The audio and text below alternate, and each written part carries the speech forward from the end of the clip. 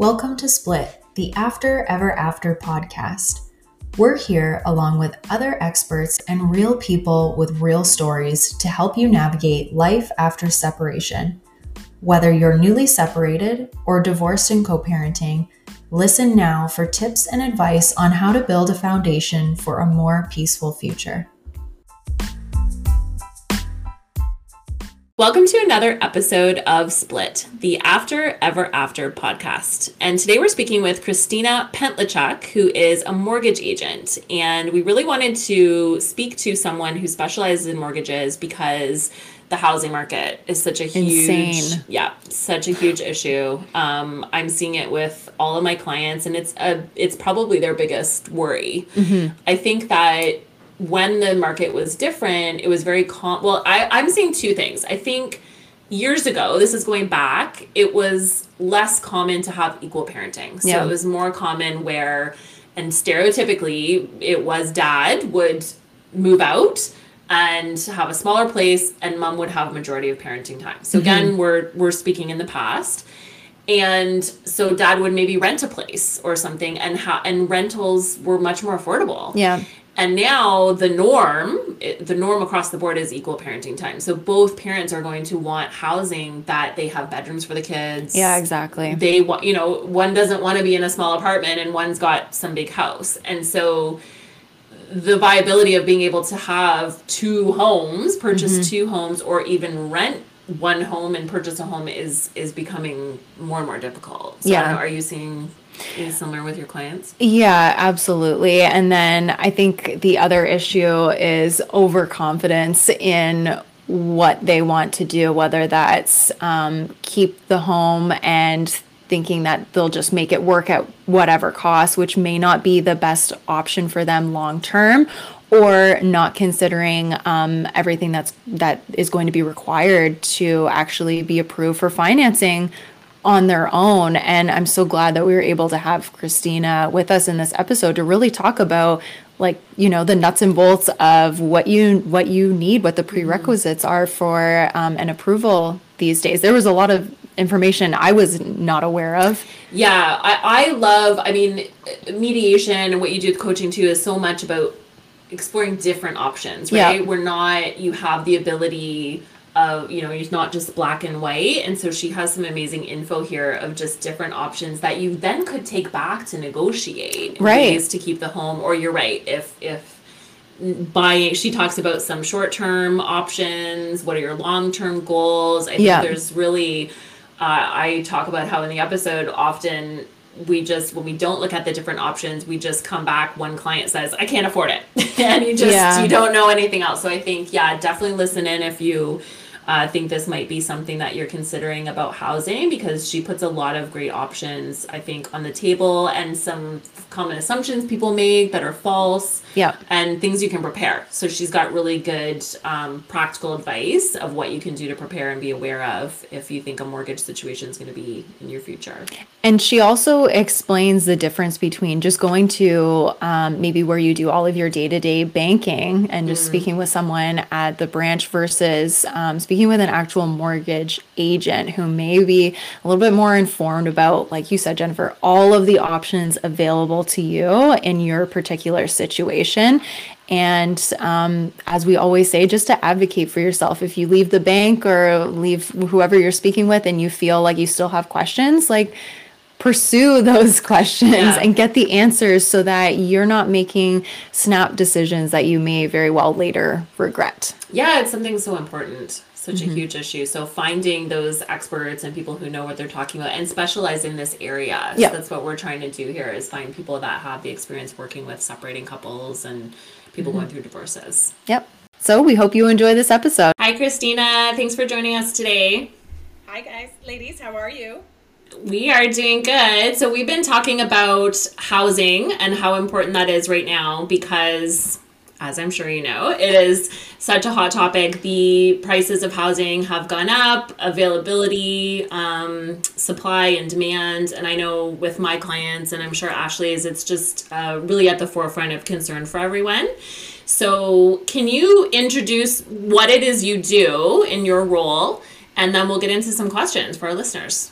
Absolutely. Thank you. So I am a mortgage agent with Mortgage Alliance, and that gives me access to over 60 different lenders to help provide my clients with access to the best residential financing setup based on their financial situation.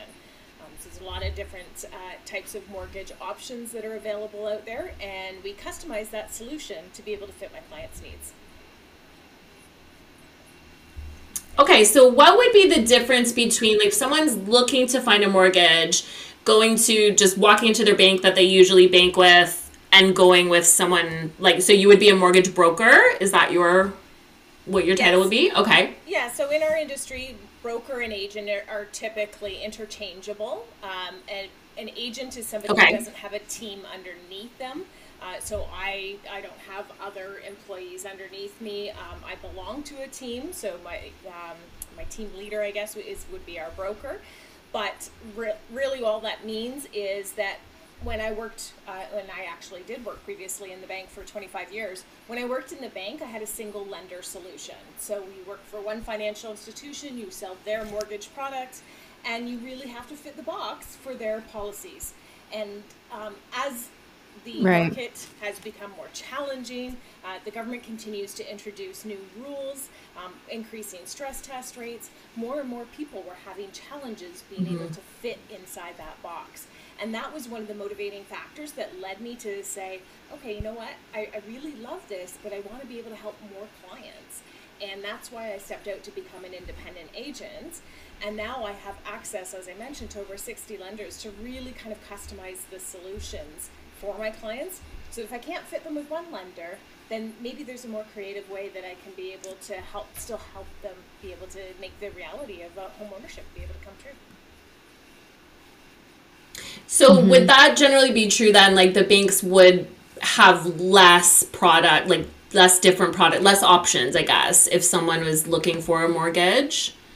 That's right. Yes. Yeah. So in the mortgage space, try not to get a bit too technical, but in the mortgage space, there's 3 different levels of lending. You've got your A lenders. So these would be for clients with good income, verifiable income, good credit history, and they fit the box of what the lenders are looking for. B lenders, in the A lender space, you're going to get the best rates and no fees, right? The B lender space would be maybe there's been some credit challenges in the past, and let's tie this a little bit relative to separation and divorce. You thought one person was paying the bills and the other person thought the other person was doing it. Maybe it has affected or impacted your credit history. And so the B lender space would be for folks that maybe have had some credit challenges. Maybe they're self-employed and their income isn't as verifiable as a traditional employer-based type of income. And so that B lender space allows for a little bit more flexibility on income to debt servicing, or a little bit more leniency and forgiveness around credit challenges that have happened in the past. So they come with a slightly higher interest rate and usually a 1% lender fee. Then we have the whole private world. So that's our third world. Private world financing, it is expensive, has higher interest rates and higher fees. There's a time and a place for it, and it is intended as a short-term financing solution. So I typically don't like to refer my clients into that private world space unless there is a key exit strategy. And that exit strategy should be ideally coming within a 12-month or maximum 2-year time frame, because it's too cost prohibitive otherwise. But there are scenarios, especially when it comes to separation and divorce, where that might be a good interim solution to take a look at, just to be able to, I look at it as a way to empower the person that wants to stay in the home. Sometimes folks get blindsided by a separation or divorce. They did not expect it. They have so many warring emotions that are battling around, and they can't focus and think clearly to know what to do, and it becomes paralyzing, right? And so if we can provide a little bit of stability by saying, you know what, here's a solution, not the ideal solution, but here's a solution that's going to allow you to take ownership of this home, right? Once you have that title ownership and then allows the dust to be able to settle, now you can start focusing on processing everything, right? Heal what's kind of been going on, dealing with it, and then look at your situation from a little bit more of a thoughtful and focused intention, and say, okay, is this really the house that I want to be able to stay in? Can I afford to stay here long term?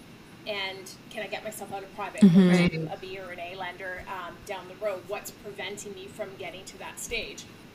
And if it means that maybe you are going to sell it and you're going to go somewhere else, but now you have time on your side, and you can say, okay, well, this is the neighborhood that I want to live in. This is the school I want my children to be able to go to, or this is what I can afford, and make some concessions and figure out how you want to be able to do. So that type of solution maybe is something that is just providing peace of mind and time to be able to go through all of that and figure out where you really want to go.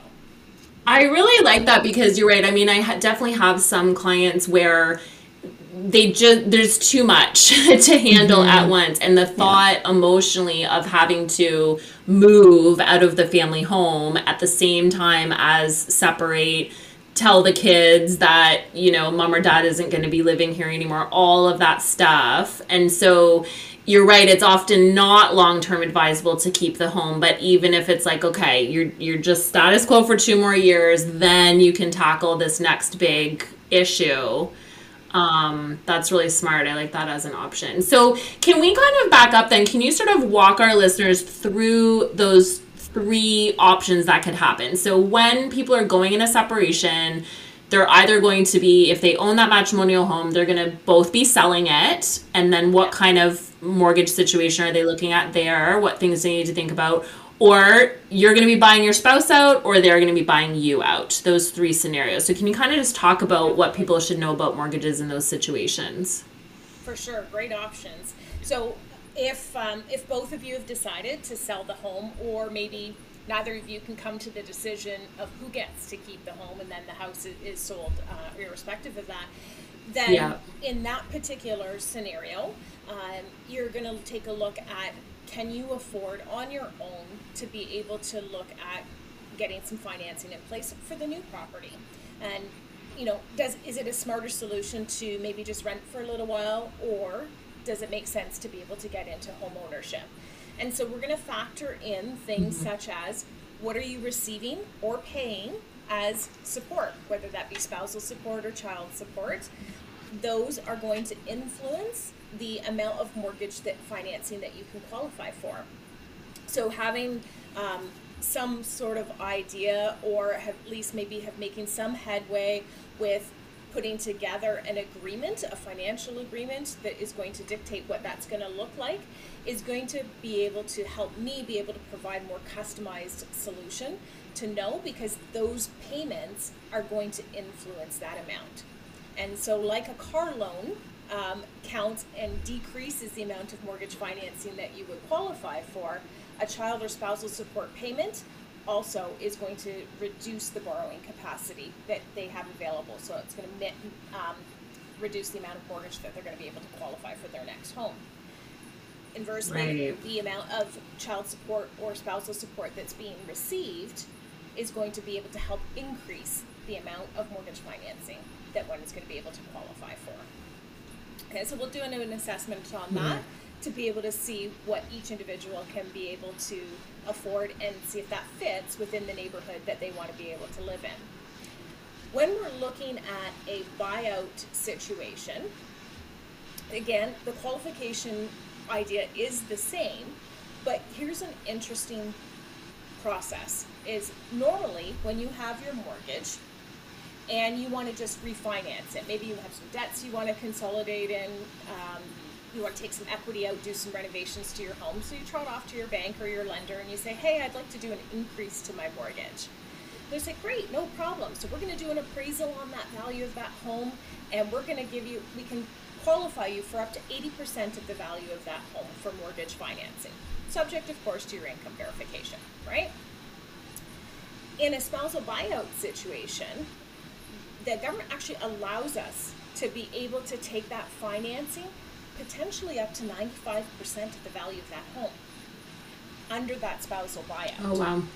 So normally you would just say, oh, I just want to pull some equity out and use that equity to buy out my spouse. But if you say that to a traditional mortgage lender or to a traditional banker, maybe you're going to go in there and say, hey, I need to pull some equity out, and this is how much money I'm going to need, and it goes over that 80%. Sometimes you might run into somebody who doesn't know all the ins and outs of a spousal buyout option. Say, hey, I'm sorry, we don't have enough equity in your home to be able to do that. But under that spousal buyout situation, we can, in fact, be able to do it. It is subject, again, like I said, to income qualification, but it's an option that is available. Is the spousal buyout with going up to that 95%, is that a new product in the marketplace, or has that been that way for a long time? Yeah, it's not new. It's been around for quite some time, and it's the knowledge piece there, and that's why it really helps to have experts, industry experts, or experts that specialize in niches to be able to help provide the best information and knowledge that's available to that. And so that will enable not only just the buyout, but any joint debts also being held to be included in that up to that 95%. Okay, great. Interesting. And are there any cons to that, like to that option? Yeah, so that you would see? Yeah, when you're going over 80% of the value of the home, you're getting into a mortgage, same as a purchase. If you're doing less than 20% down, there's a default insurance premium that has to be paid. So when we refinance for the spousal buyout back up to that 95%, there's that default insurance premium that is required to be paid as well. But we're playing in a space where those mortgage interest rates are so low. And again, for the ability to be able to get that peace of mind, that home ownership in there, it's something that makes that dream possible, right? And creates that normalcy for a difficult situation, for sure.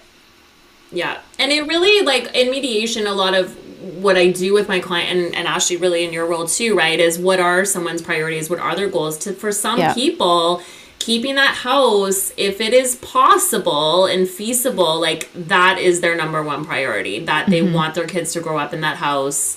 If they got to get a second job, like, come hell or high water, like, that's the one thing they want to make happen. So they would be willing to take an option like that and make it work. Or on the flip side, after speaking with someone like you, Christina, and seeing like, okay, this is really not feasible right now, but after having this discussion with Christina, I know that maybe if I do X, Y, and Z within the next 24 months, I'll be able to buy a home that is still in our area, that, the kids can still go to school, we can rent in the meantime, or like just knowing what your options are, not just right now, but in the future as well. And having someone like you to kind of shine a light on all of that, I think is really important. Absolutely. And oftentimes in relationships, there's usually one person that will do the majority of the finances. And so sometimes you've got another spouse that this is brand new and uncharted territory for them. So on top of everything else that they're going through and experiencing, having somebody that can give them that direction and advice and some different options, say, hey, if you do this, here's option A. If you do this, here's option B, right? And being able to then just have it as a plan that's laid out, and then gives them the opportunity to take control and say, okay, I'm going to go with this choice based on this information that I've been receiving. So are there any other things, like advice you could give to people if they are considering a separation, they know that might be coming? I mean, one of them you mentioned, which I see with clients too, is not to go out and get, like, to be aware of their debt. So not to incur additional debt, maybe new car loan, whatever, because that may affect how they can get approved for a mortgage or how much they could get approved for. Another one I see maybe could speak about is people are often really unaware of any penalties for breaking existing mortgages. So I had a client where it was like $15,000. It was a massive amount. Are there any other things that maybe people could need to be aware of that you see people kind of forgetting about? Yes, definitely. So one of the ones would be is if they have a mortgage and secured line of credit combination set up on there, is if you're going through that separation or divorce, you want to let your lender know, the financial institution or mortgage lender know, that you want a freeze put on that line of credit, right? So that good point. both have access, right? You both have access to that, Yeah. and if one incurs more debt without the knowledge of the other spouse doing that, that can present some problems in there as well. So you would want to put a freeze on that line of credit so that you guys can say, this is the joint debt that we had at the time of separation. And working towards, if you're paying, again, any of those other joint debts like credit cards and things like that, you are going to want to be able to establish individual credit cards in your own name, because once that separation has finalized, then any of those joint debts are going to be closed. And so if you're going to want to be able to have a credit card on your own, that might be something that you want to put into place.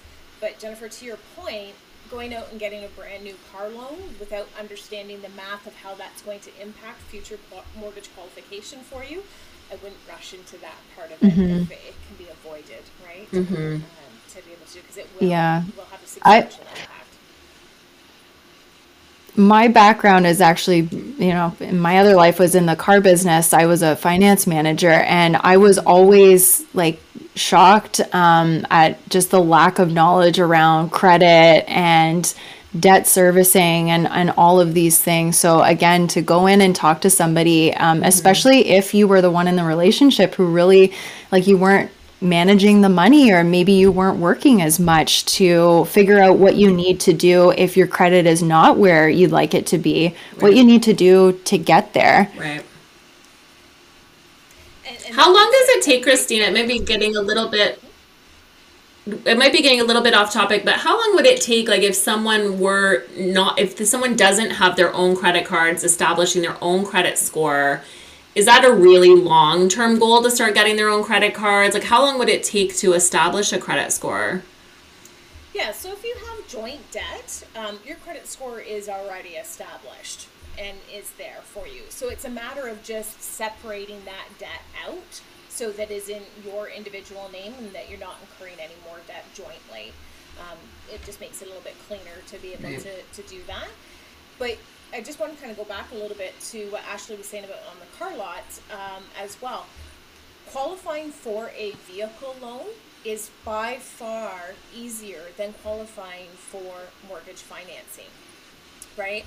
And so for sure. Looking at an order of operations, do the mortgage financing first, worry about doing the car loan financing afterwards, right? So again, credit bureaus, if you have Credit Karma or any type of credit monitoring type of program, the credit scores that you're getting off of those monitoring programs are not the same as what your credit score will be for mortgage financing. Okay, the variables or the factors that are influencing that credit score are a lot more stringent and tighter on mortgage financing than they are for a vehicle financing. And so when you're looking at the two, it does really change what you'd be able to qualify for. You may walk in and get a car loan and say, oh my gosh, that was easy. All I did was sign and it was great. And then you feel like you're going through the ringer trying to be able to get mortgage financing because they have a lot more different variables that will influence and impact that qualification. So when we talk about income, just going, like, backing up a little bit, as I know in my line of work where you could use child support and different support payments as long as it was court ordered, that was kind of the only stipulation. But when it comes to a mortgage, as I know you had mentioned that those payments are taken into consideration, are there any other stipulations surrounding that in order to be able to use that as qualifying income? Definitely. So our lenders do ask for verification that income is actually being received. So it's one thing to have a document that says this is the amount that you're going to be paying out or receiving. And then we usually require to be able to have verification or validation that money is actually being received. in terms of that payment. So that's Right. done by 3 months business bank statements, personal bank statements, to show that credit of the child support or spousal support that's being received into the account. And generally, lenders like to see that makes up no more than 30% of your overall income when we're using it in terms of overall qualification. We don't want that to be your primary source of income, because there are a lot of variables that influence, one, how long are you receiving for it? Generally, that's not for the life of the mortgage, 25 years, right? And so how long are you going to receive it for? And, are there any other sources of income that are going to contribute to that? Because what if your ex doesn't pay, right? Nobody wants to be in the business of kicking somebody out of a house. And so they're doing the lenders and all the criteria there is doing the best effort to be able to ensure that you get to stay in that home. And so if we weight it all on 100% of that income, we're not putting you in that individual in the best position. I like the idea so much of being able to, I mean, obviously you've got all these different options on the table. There's different plans you can use with people, and then having the flexibility of working in mediation or with a coach or something to kind of figure out really what does fit best for everyone, right? Is this a buyout now? Is this something that, will make it work for a year or two? That there just are all of these options. I think it's the biggest thing that people are worried about, especially like when it comes to kids. It's that stability of being able to be in the family home. It makes perfect sense. And, really it is about to maybe even just somebody not knowing or thinking that they can't afford to be able to do it as well. It really helps to be able to just have that conversation with somebody who is experienced in that industry to be able to help guide them through that. Yeah, for sure. Are there any other misconceptions, like any big misconceptions that you see or with clients that you work with? Great question. I love that one. There's all different kinds of misconceptions, I think, that are out there. I've had some that said, we just can't resolve an issue, so we're just staying status quo until we can figure it out. And not knowing that they can take it further, right? It doesn't work favorable in the sense of if you wanted to keep the house, because in the absence of having an agreement between two parties, then you're leaving it up to the courts to decide, and the courts will always say dispose of the property, right? And just cut the losses, here's the money, you guys figure it out from there. But so there's a lot of people that have just not made decisions because they didn't think that there was you could agree upon anything. So there's some of those. The other is, again, is around the income being able to be used to be able to qualify. And so for somebody who's paying support, they think, wow, it's a lot of money that's going out. Maybe I'm probably just not going to be able to qualify, which is where we've seen in the past a lot of people gear towards renting, right? Because they don't feel that they can be able to qualify for that mortgage financing because of the debt obligation that they have to pay out on a monthly basis that's there as well.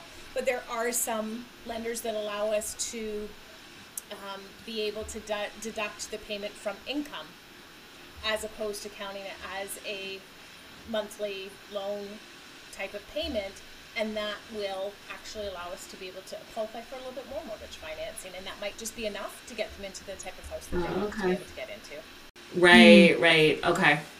I know, there's often creative solutions. Like I had a client recently that couldn't, but then they had qualify, but they just had to put another little bit of money down, and then they were able to like make that threshold. So there's different, and then we were able to work that out in their agreement as well. For sure.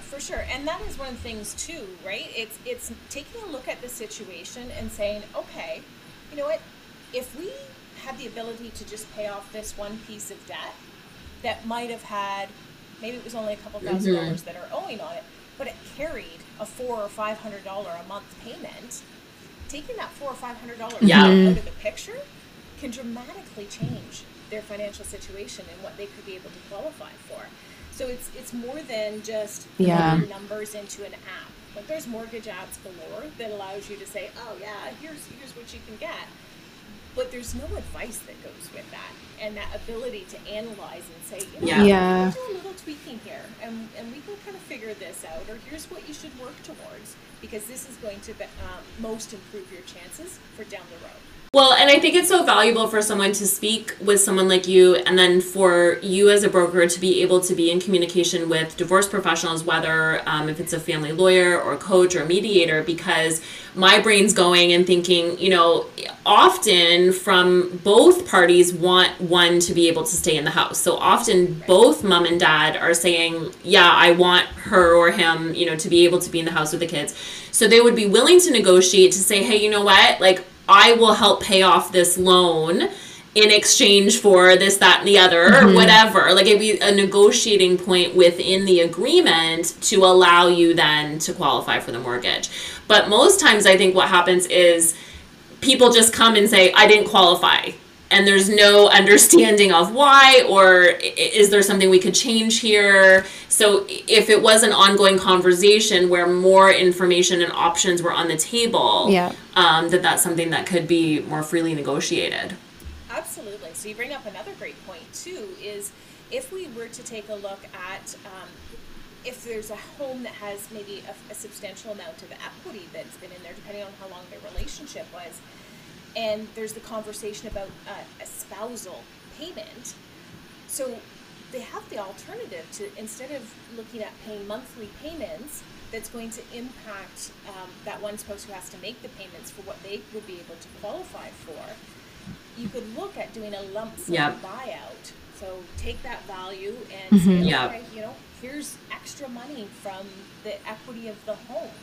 And that will enable them to not be impacted for when they're ready to go and do their financing, because now they don't have that monthly payment influencing, but they've still made it fair by equalizing it out through the equity that was available in the home.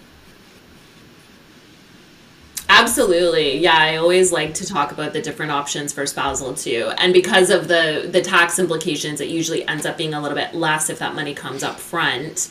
As a lump sum, because it's different. It's not a taxable event if it's a lump sum. That's right, exactly. At the one time. And still being fair to all the parties involved, right? And then not having that same impact from a mortgage qualification for whatever they decide to do, whether it's now or later.